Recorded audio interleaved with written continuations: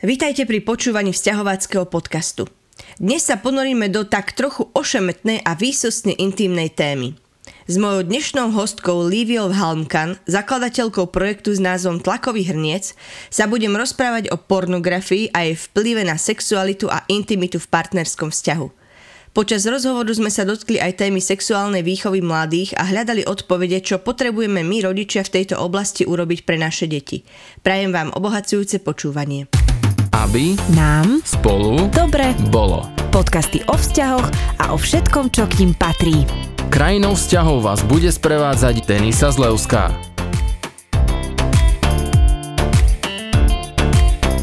Lívka, vítaj u nás vo vzťahováckom podcaste. Dnes máme takú netradičnú tému, ktorej som dala taký pracovný názov, že porno nie je sex.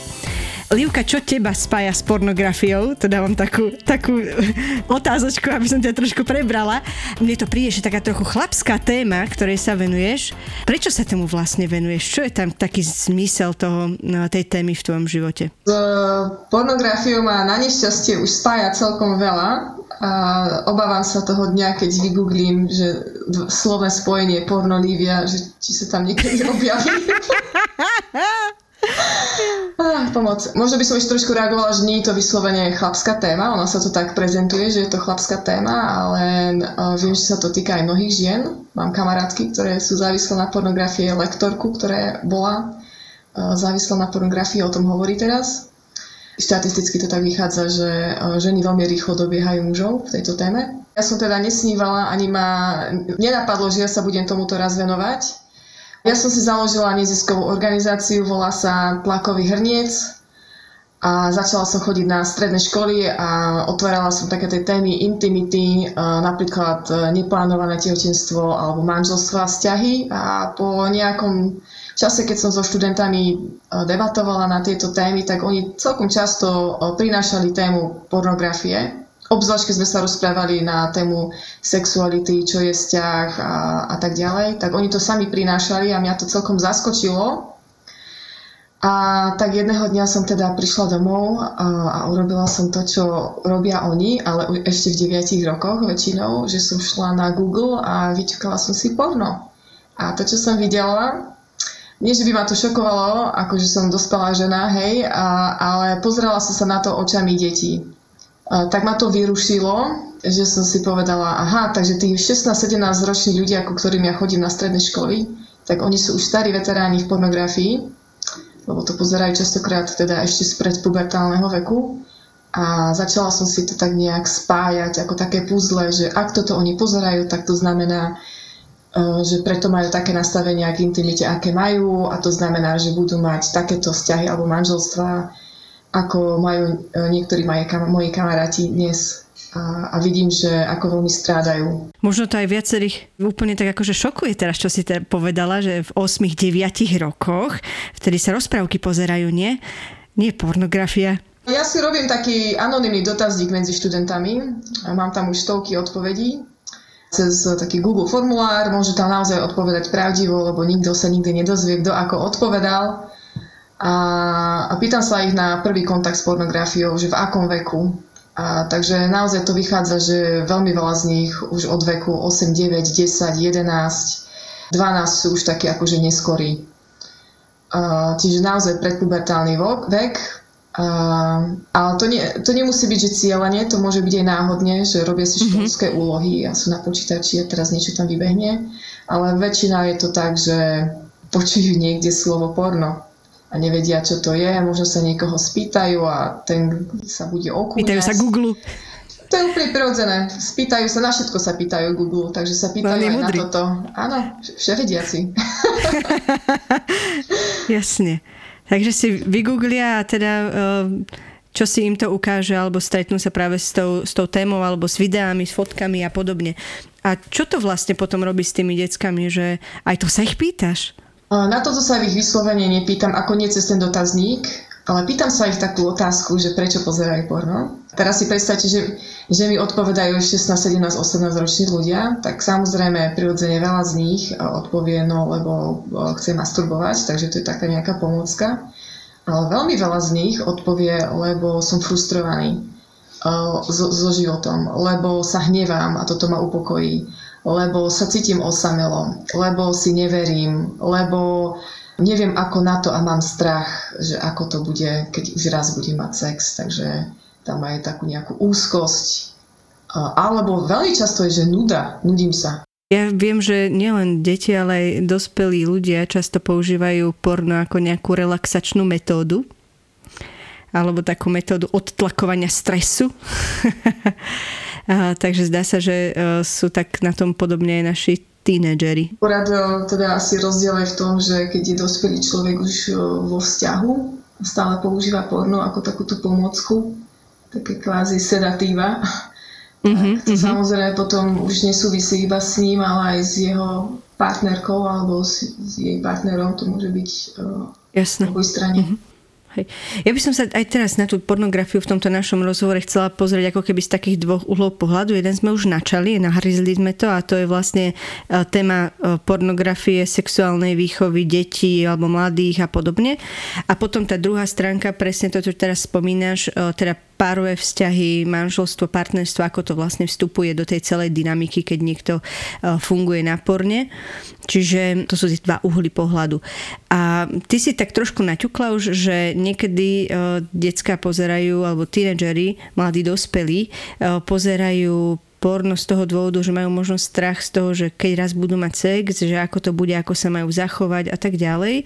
Že viem, že nielen deti, ale veľakrát aj dospeláci berú porno ako vzdelávací materiál. Môže to vôbec dačo ako keby pomôcť tomu vzdelaniu sa v oblasti sexuality? By som povedala, že to potom musíme sa spýtať trošku ešte hlbšie, že čo si vlastne myslím, ako by tá moja sexualita mala neskôr vyzerať. Ak chcem a túžim potom, že mňa budú používať muži na sex a ja túžim potom, aby som ja mohla ich používať na sex, tak si myslím, že pornografia je výborný vzdelávací materiál. A ak ja túžim po hlbokom a intimnom vzťahu a ten sex je spôsob vyjadrenia tej intimity, tak pornografia vyslovene sabotuje túto moju túžbu a tento môj sen. Povedz o tom trošku viac, čom to sabotuje? Veď mnohí naozaj to tak berú, že tam sa naučím tie polohy a nejaké praktiky a pomôcky a neviem čo, a že to si potom akože donesú do toho vzťahu. Ja sa trošku vrátim tým mladším na chvíľku, iba lebo tamto niekde ako keby vnímam, že začína. Že hlavne chlapci tak celkom odvážne v triede povedia, že však akože oni budú parádni milenci, keď sa naučia všetko, čo vidia v porne, tak budú parádni milenci a teda budú úspešní aj so ženami a tak ďalej.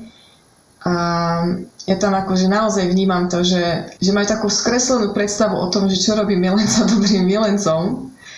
Akože ja nechcem hovoriť za všetkých, každý to máme nejak posunuté troška inak, ale vyslovene, že technikály a praktiky naozaj nestačia.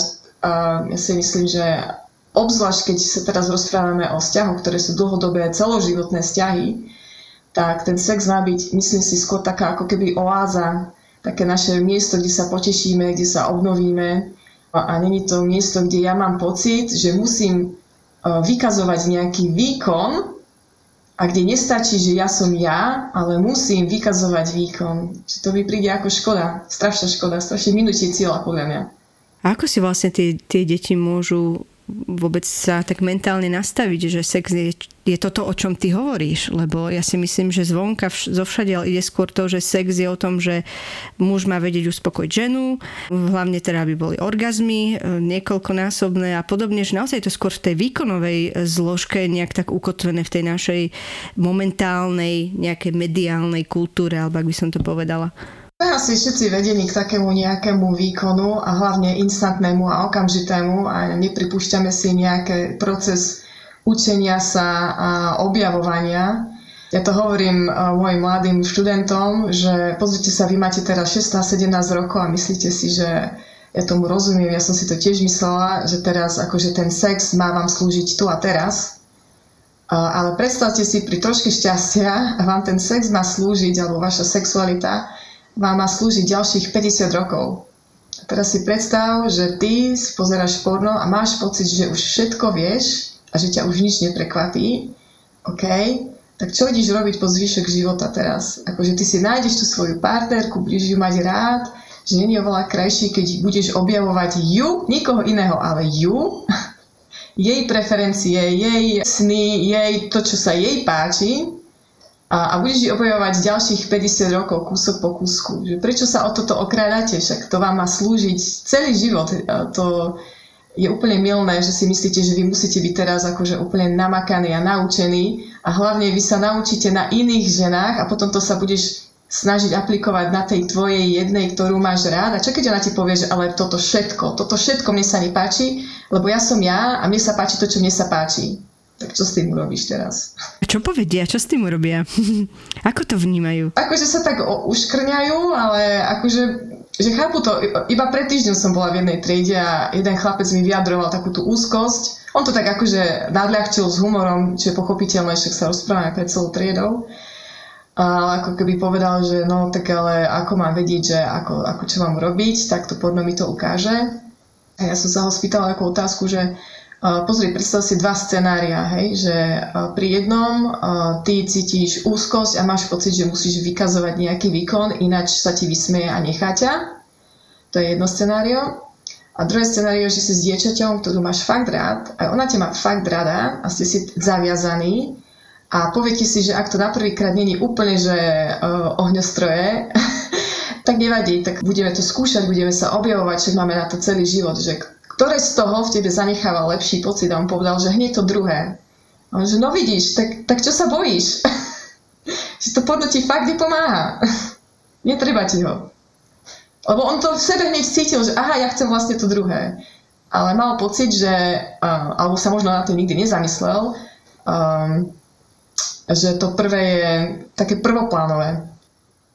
Dobre, ale Lívi, keď porno nepomáha, ako môžeme my, možno rodičia, dospeláci, učitelia, hej, ako môžeme tým deckám pomôcť, aby oni chápali sexualitu naozaj v tom dlhodobom meradle alebo v tom jedinečnom vzťahu, hej, že čo môžeme preto urobiť my? Si myslím, že im priblížiť skutočnosť, že sex je prostriedok a nie cieľ. Ja robím s nimi takú aktivitku a myslím si, že sa dá aplikovať úplne aj na dospelých ľudí, že si vytriedujeme, čo je cieľ a čo je prostriedok. Ja to tak veľmi zhrniem, ale dáme tomu, že učiteľ je profesionálny vzťah, ktorý s ním máme, on je prostriedok a vzdelanie je cieľ. Hej, pri profesionálnych vzťahoch nám nevadí, že si z ľudí robíme prostriedok, lebo prostriedok je tá ich expertíza. Hej? A cieľ je, že chceme vzdelanie, alebo ideme k doktorovi a cieľ je zdravie. Hej? A títo profesionálni ľudia, ktorí sú pred nami, sa nám nehádžu o zem a nehovoria, tak ale vy sem chodíte iba kvôli tomu, že chcete byť zdraví alebo vzdelaní. Oni rozumejú tomu, že nám majú poslúžiť. To je úplne v poriadku. Ale potom, keď sa preklopíme k intimnejším vzťahom, tak nám to zase ale že veľmi vadí, že niekto nás používa akokoľvek a máme dokonca na to úplne perfektný taký akoby vnútorný nos, že my to hneď cítime, že niekto nás na niečo používa a my to pritom nechceme, lebo sme predpokladali, že ten človek je so mnou kvôli tomu, že ja som ja. Nie kvôli tomu, že dobre varím, nie kvôli tomu, že mám pekný zadok, alebo nie kvôli tomu, lebo ja som ja. A ja chcem, aby preto sa bol so mnou. Ja to potom vysvetlím mladým ľuďom, že pozrite sa, čomu vás učí porno. Že porno vás učí, aby ste používali niekoho v tom najintimnejšom vzťahu, v tej najintimnejšej chvíli. Že tomuto vás učí porno. A že ak nechcete, aby to robil niekto vám, lebo nám to všetkým vadí, tak sa to neučte robiť iným. Zlaté pravidlo, nerob iným tak, ako nechceš, aby oni robili tebe. Nech tomu ešte napadá, keď to rozprávaš, že častokrát, vieš, my dospeláci, ako keby tak nevedome podľa mňa učíme, že tie deti sú tiež len prostriedok. Často sa na nich hneváme a dajme tomu, nakričíme na nich alebo urobíme nejaký výchovný zásah, pretože chceme mať kľud. Keď sa to rozdrobí ešte fakt na také jemnejšie otienky, tak je to veľa asi aj o nás dospelákoch, ktorí si potrebujeme aj my klasť tú otázku, že teraz, keď robím tento výchovný zákrok, alebo teraz, keď sa rozprávam s tým mojim dieťaťom, je to kvôli čomu? Je to kvôli mojim potrebám, alebo kvôli tomu, aby sme boli si bližšie, alebo aby sme si viac porozumeli, aby sme boli v silnejšom nejakom vzťahovom spojení? Ja vôbec netvrdím, že my dospeláci toto máme pokope. A dokonca veľmi často počúvam od mojich priateliek, že dajme tomu, keď v tých intimných chvíľach so svojím manželom, že sa cítia ako objekt, že sa cítia použité. To je úplne jasné, že ten manžel ich používa, je prostriedok, hej, ich telo je prostriedok. To je veľmi časté, tak ako keby ponosa od žien v mojom okolí, ktoré počujem. A čo sa týka rodinných vzťahov, no však asi myslím, že rodičia to tak aj vnímame, asi za to cítime možno spätne vinne, keď sa pristihneme pri tom, že svoje deti používame na niečo. Možno si to nepovieme presne to slovo, že používame, že moje deti je prostriedok, ale ja si myslím, že my to vieme. A hlavne to vieme, keď nás niekto používa. Akože nechcem byť úplne stereotypná, ale ja teda sa niekedy postavím do prostriedku kuchyne a začnem vyziapovať na celú rodinu. Že ja som tu len upratovačka a ja tu len musím robiť to a hento. Lebo mám pocit, že ma používajú, že si ma nevážia a že ich nezaujíma to, čo ja chcem, o čom ja snívam. A v pohode ja mám upratovať ako mama, mám robiť tieto povinnosti, hej, ale keď mám pocit, že ma používajú vyslovene, tak im to dám najavo. Že my máme na to perfektný nos, ale iní ľudia, naše deti tiež. Tak si musíme to nejak akože tak dať do poriadku a vedieť si to vytriediť. Dovoliť si to vnímať a dovoliť byť na to vlastne citlivý. Hoď to komplikuje vzťahy, lebo mať z ľudí prostriedky, to je skratka. A vnímať ich potreby je oveľa teda náročnejšie, ale si myslím, že naozaj z dlhodobého hľadiska oveľa budujúcejšie vzťahy alebo takú našu vzájomnú blízkosť. Počúvate podcast z krajiny vzťahov s Denisou Zlevskou. Mám ešte takú jednu provokačnú otázku k tým deťom. Čo máme robiť my rodičia, že keď ich pritom pristihneme? Určite neurobiť taký krok, že urobiť scénu z toho a dostať tie deti do hanby, do pocitu veľkej hanby a previnenia. Nehovorím, že nechajme to plávať len tak, ale určite nereagovať zbrklo tak, aby sa moje deti skrývali ešte lepšie.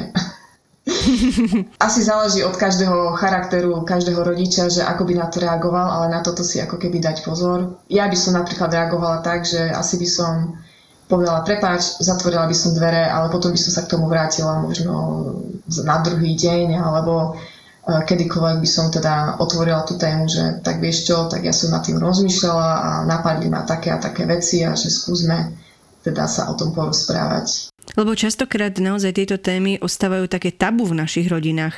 Napriek tomu, že sa hovorí, že sme presexualizovaná spoločnosť, tak niekde v tých blízkych vzťahoch sa vôbec o tom nehovorí. Pozeráme filmy alebo neviem čo, ale naozaj, že ako téma medzi nami v dialogoch našich, to je veľmi, veľmi málo prítomné. No, lebo asi to cítime, že je to také veľmi osobné a intimné na jednej strane, lebo to aj je. Ja sa tak obávam, že za to, že my to tak vnútorne cítime, ale cítime, že je to ako keby taký dôležitá sila, dôležitý taký drive, hej, je to dôležitý aspekt nás ľudí a preto o tom napríklad píšeme básne alebo tvoríme filmy a tak ďalej. Čiže napríklad médiá cítia, že toto je veľmi silný stimul, takže nebudú ticho, keďže sa to veľmi dá dobre použiť na predaj. Takže akože my síce vnútorne možno máme pocit, že radšej by sme boli na túto tému my sami ticho, ale zároveň nám je to celkom dobre ponúkané zvonku. A teraz je otázka, sme v takej tej dileme, že tak dobre, tak v rodine my síce možno nemáme potrebu túto tému otvárať, ale to sa nedá povedať o Hollywoode. A teraz čo? Čo tie moje deti sa na túto tému učia, ak ja som ticho? A Hollywood je ešte akože slabý odvar, hej, v porovnaní s pornom. Si myslím, že chcem alebo nechcem, ja by som odporúčala tú tému otvoriť, ale nie len kvôli tomu, že sú to nejaké ako keby možno nejaké hodnoty, ktoré mojim deťom budú podsúvané z porno priemyslu, ale ako keby a ich tak ako keby normálne ich tak uviesť do toho dozrievania, že to je niečo, čo není nič hrozné, všetci si tým prechádzame a nič sa strašné nedieje. Pozri sa, ty teraz takto dozrievaš, takéto veci sa ti dejú, niektoré veci zostanú, niektoré veci sa zmenia už len za pár rokov, to je úplne v poriadku. Akože nejak to tak ako keby uľahčiť. Ja som teraz bola v kontakte za posledný pol rok dosť intenzívne s jednou skupinou anonymných sexuálnikov, sa volajú, sú to väčšinou muži. A sú to muži, ktorí sú veľmi hlboko v závislosti na pornografii. Teda väčšinou je to pornografia. A pýtala som sa ich na otázku, že čo by im pomohlo, aby nešli touto cestou. A aby sa vyvarovali ešte ako mladí muži. A najčastejšia odpoveď bola, že sa cítili veľmi ako keby sami v tom dozrievaní, že nemal ich previesť ako keby tými turbulenciami a otázkami a pocitmi a boli prekvapení. Väčšina z nich boli z rodín, kde sa na túto tému ale že vôbec nehovorilo. A oni si to tak riešili tak po svojom. Skoro všetci, ktorých som sa na to spýtala, povedali, že bolo by im pomohlo dospelá osoba, ktorá by ich nejak uistila, že to, čo sa im deje, je normálne. Keby sme mali teraz, Lívka, urobiť nejaký možno taký drobný apel na rodičov, ktorí nás počúvajú, čo by si im chcela povedať? Ja si teraz predstavujem tú mládež, ku ktorej chodívam. Ja by som povedala, že zaujímajte sa o to, ako vaše deti trávia čas, keď sú samé v izbe. Tým nemyslím, že kontrolujete ich zbesilo, hej, ale zaujímajte sa o informácie, ktoré oni nachádzajú obzvlášť opakovane na svojich telefónoch. To je úplne jedno, že vy si myslíte, že ich by to nenapadlo pozrieť si porno. Naozaj z tých mnohých štatistík, nielen mojich, deti pozerávajú porno aj pred pubertou. Takže zaujímajte sa o nich a buďte im na blízku, ako je to len možné, aby sa necítili osamelo.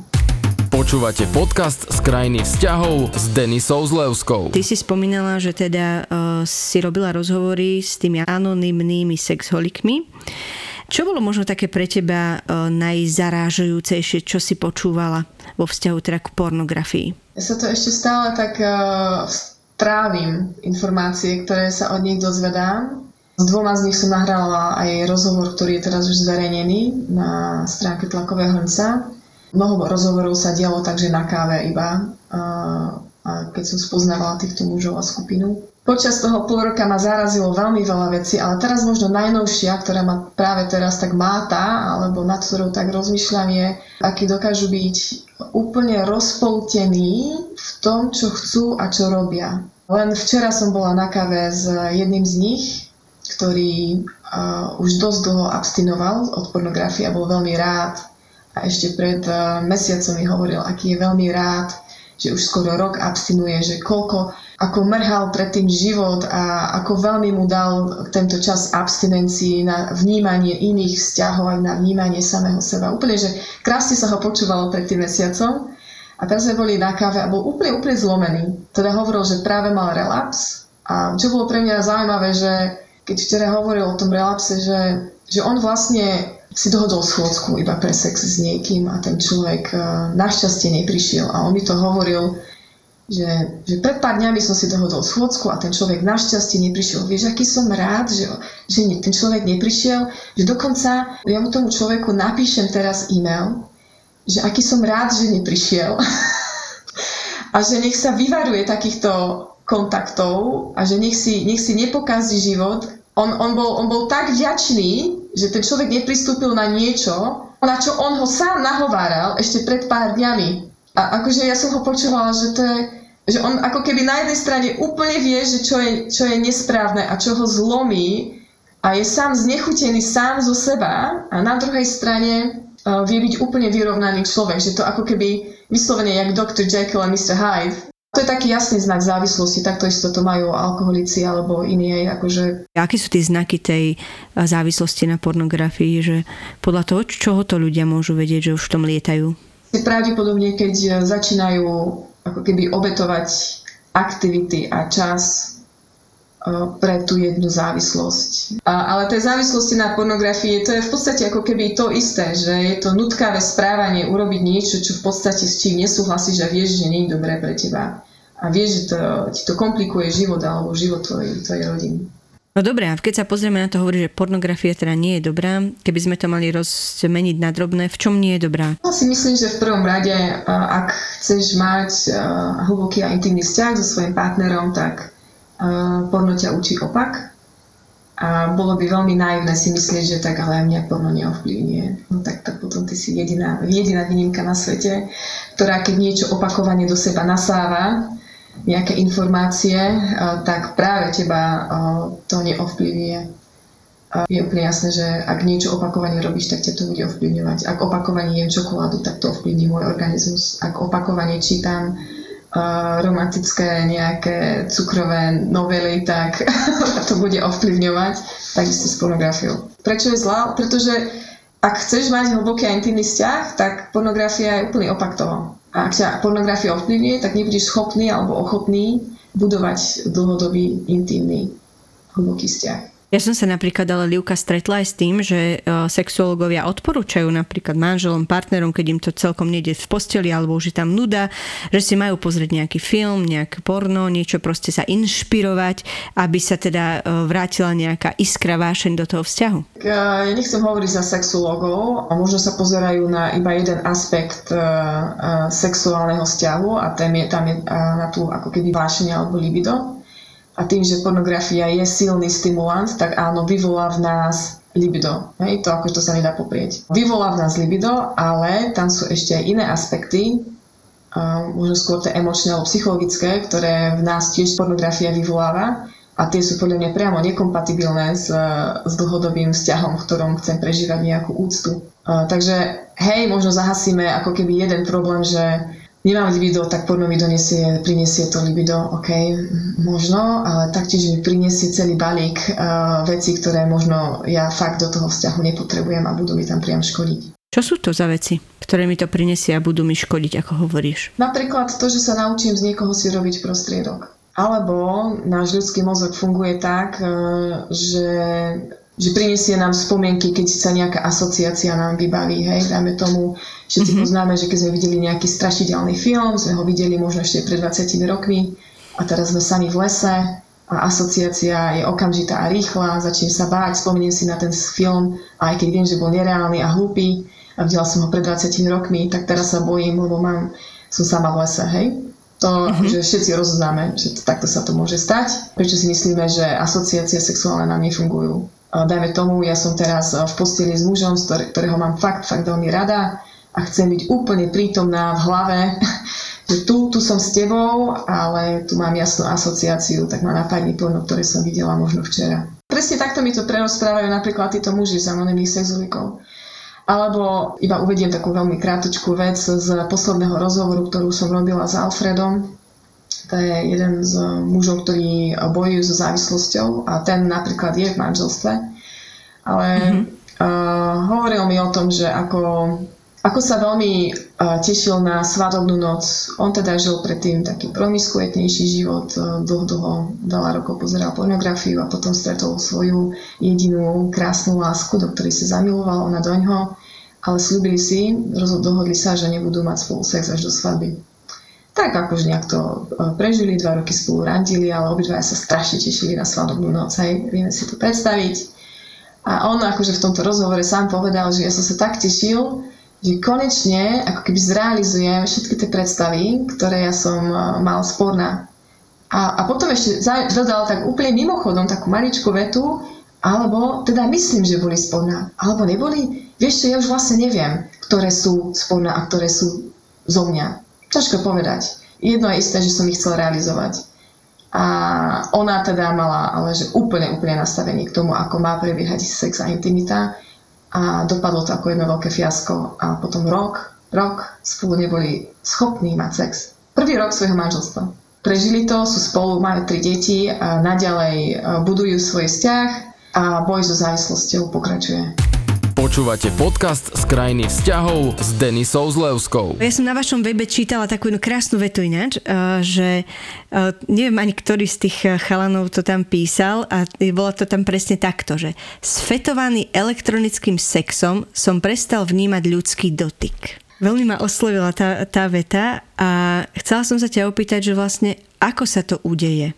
Aký je ten proces, že človek sa vlastne odpojí od seba, od toho druhého a v hlave mu bežia obrázky? 2D sex, na ktorý si človek zvykne, alebo už malé deti, je jednoduchší a ponúka oveľa väčšiu variantu ako 3D sex s jednou osobou. Že ako keby ten 3D sex s jednou osobou, ono to tak má byť samozrejme, že zrušujúce a naplňajúcejšie, ale pre niektorých ľudí, ktorí sa vystavujú hodiny a dní a roky 2D sexu pri obrazovke, kde majú otvorených, 5-10 tabov s mnohými obrázkami rôznych žien, tak potom tá jedna 3D žena, ktorá má len jedno telo, bude pre nich málo. To sa deje aj v manželstvách ináč. Hej, je to veľmi, ale je to taký ako keby dôsledok dlhodobého vystavovania sa nejakej aktivite, ako je napríklad pornografia. Ináč to je veľmi podobné ako napríklad, povedzme si, že cukor na to, aby maličkému dieťaťu, keď dáte jahodu, tak sa poteší úplne, že ohromne, hej, dáte mu jahodku a potom, keď starším deťom dáte jahodu, tak sa potešia, ale keď pred nich dáte, ak ich krmíte dlhodobo, ja neviem, čokoládou alebo nejakými úplne že šialene sladkými vecami, tak tá jahoda sa im bude dať málo sladká. Ale reálne, čo je pre nich lepšie? Ono je to vlastne tá hypersexuálna stimulácia, že vlastne bežné veci už prestávajú mať tú správnu šťavu a skutočne sa to stáva aj v párových vzťahoch, že zrazu aj ten spoločný sex bez pornografickej predohry zrazu je už celý ako dosť o ničom a dokonca je to fyzické vzrušenie alebo tá vzrušivosť, citlivosť úplne upadá niekam do iných levelov. Čiže mnohokrát majú ľudia predstavu, že sex musí obsahovať tie iskry. Hej? Lebo buď to je napočúvané, alebo je to o tom, že sme presne v tom výkonovom nastavení, že kým není sex, ja neviem, taký a onaký, není toto správne, čiže není som dobrý milenec, milenka. Hej? A opäť to veľmi poškodzuje vzťahy, lebo sex je skutočne dynamika. Dnes to mám tak, od 5 rokov inak, zase to bude inak, ovplyvňuje nás, ja neviem, hormonálny cyklus ženy, ovplyvňuje to proste, akým spôsobom sme unavení, vystresovaní, čokoľvek, hej, ako sa stravujeme, že to není ako keby nejaká izolovaná vec nášho bytia, hej. A je to naozaj súčasť, je to dynamika toho, čo žijeme, ale mnohí z nás to máme v hlave nastavené tak, že ak to nemá tieto atribúty, vtedy je to zle. A ak nie je dobrý sex v partnerstve, tak to je celé zlé partnerstvo. Neviem teraz či to bude správne prirovnanie, ale napadá ma, že sex je ako taká studňa, ktorú celý život potrebujeme. Hej? Ako keby taká voda, oáza, hej, ktorú máme doma, ku ktorej sa stále musíme vráciať. A niekedy tá oáza možno trošku vyschnutá, možno aj trošku prihorklá, niekedy poveternostné podmienky trošku zmenia, hej, alebo je taká tá voda trošku stála a niekedy je úplne čerstvá, niekedy je horúco a je perfektne studená, osvieži, hej, akože, ale stále je to oáza. Stále je to niečo, čo my celý život, ako keby ku niečo, k čomu sa vraciame. Má nás to potešiť a osviežiť. Úplne perfektne, že práve z tak intímnej oblasti vzniknú tak intímne ďalšie vzťahy, ako sú rodičovsko-detské vzťahy.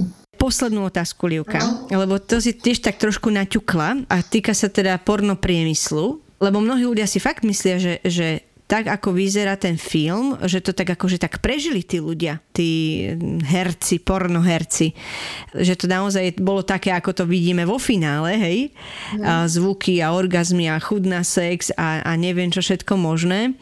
Na čo sa vlastne pozeráme v skutočnosti? No, super, že sa ma to pýtaš práve teraz, lebo práve včera som mala do obeda, strávila s mužom, ktorý pracoval v pornopriemysle a bol pri natáčaniach, písal scenáre filmov, potom pomáhal pri marketingu a pracoval tam 5 rokov a rozprávali sme sa aj o tom, že aké to bolo pre neho, keď teda bol pri natáčaní filmov a opisoval mi to.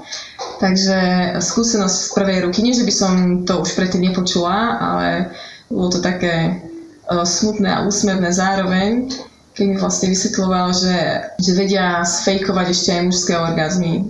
Všetko je to celé je to fejkové. No a tam postriekajú nejakú sladkú šťavu. Že to proste, on mi to tak opisoval, že pozri sa, že ty vidíš možno 15 minút, oni to natáčajú 2 hodiny, každých 10 sekúnd musia zastaviť, lebo kameraman sa rozhodol, že teraz idem z takéhoto uhla, alebo svetlo práve tu na takto nesedí. Čiže to je úplne ako keby oni len držia pózy, chvíľku sa hýbu, aby teda to malo nejaký spád, potom ich za 15 minút zase zastavia, že nie, teraz takto.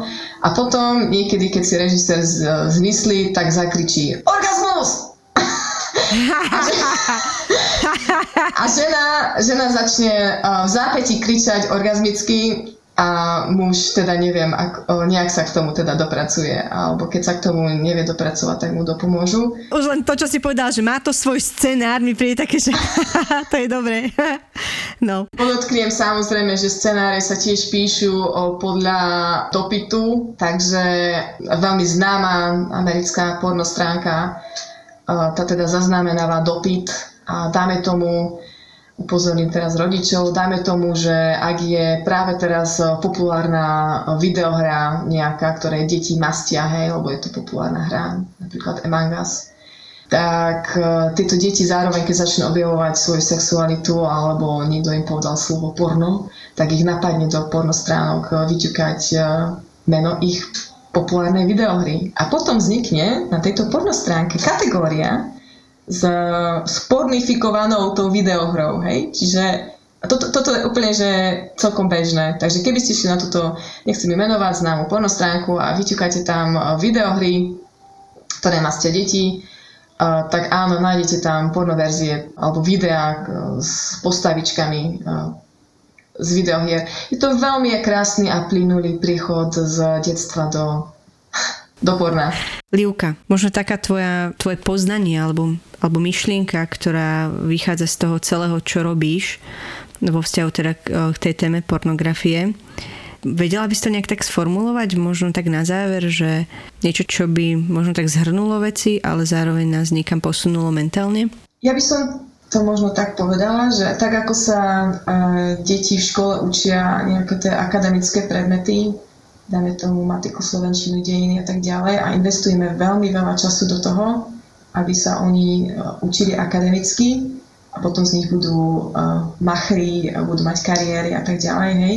Nehovorím, že na tom nezáleží, ale to, čo nás skutočne robí šťastnými, to, čo keď si asi budeme prijať na svetelnej posteli a pozrieme sa spätne na náš život, tak to nebude, že super, že som mal diplom a super, že som zarábal toľko a toľko peňazí, ale z čoho sa asi, predpokladám, budeme tešiť, že sme mali fakt dobrú rodinu, že som bol fakt dobrá mama, že mám deti, mám vnúčatá, ktoré mi kvitnú.